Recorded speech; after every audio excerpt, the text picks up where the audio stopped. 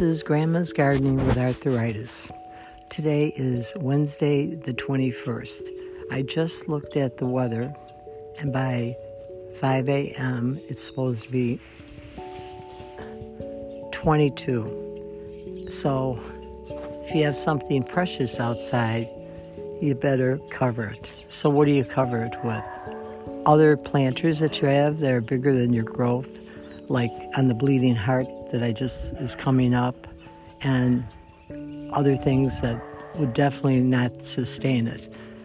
So I went out with moving tarps that I had and put it over the strawberry patch, the garden, one section below the deck, and I covered other things with planters I have that are bigger and with bags.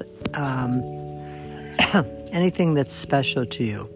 So if you can, please get out and do that. And your planter's on the deck, put it on whatever covered furniture you have out there.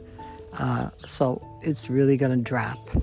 And the other little thing that I forgot last night in the bean recipe of my friend in high school is I forgot to tell you that besides the blanched beans, a little more than blanched, okay?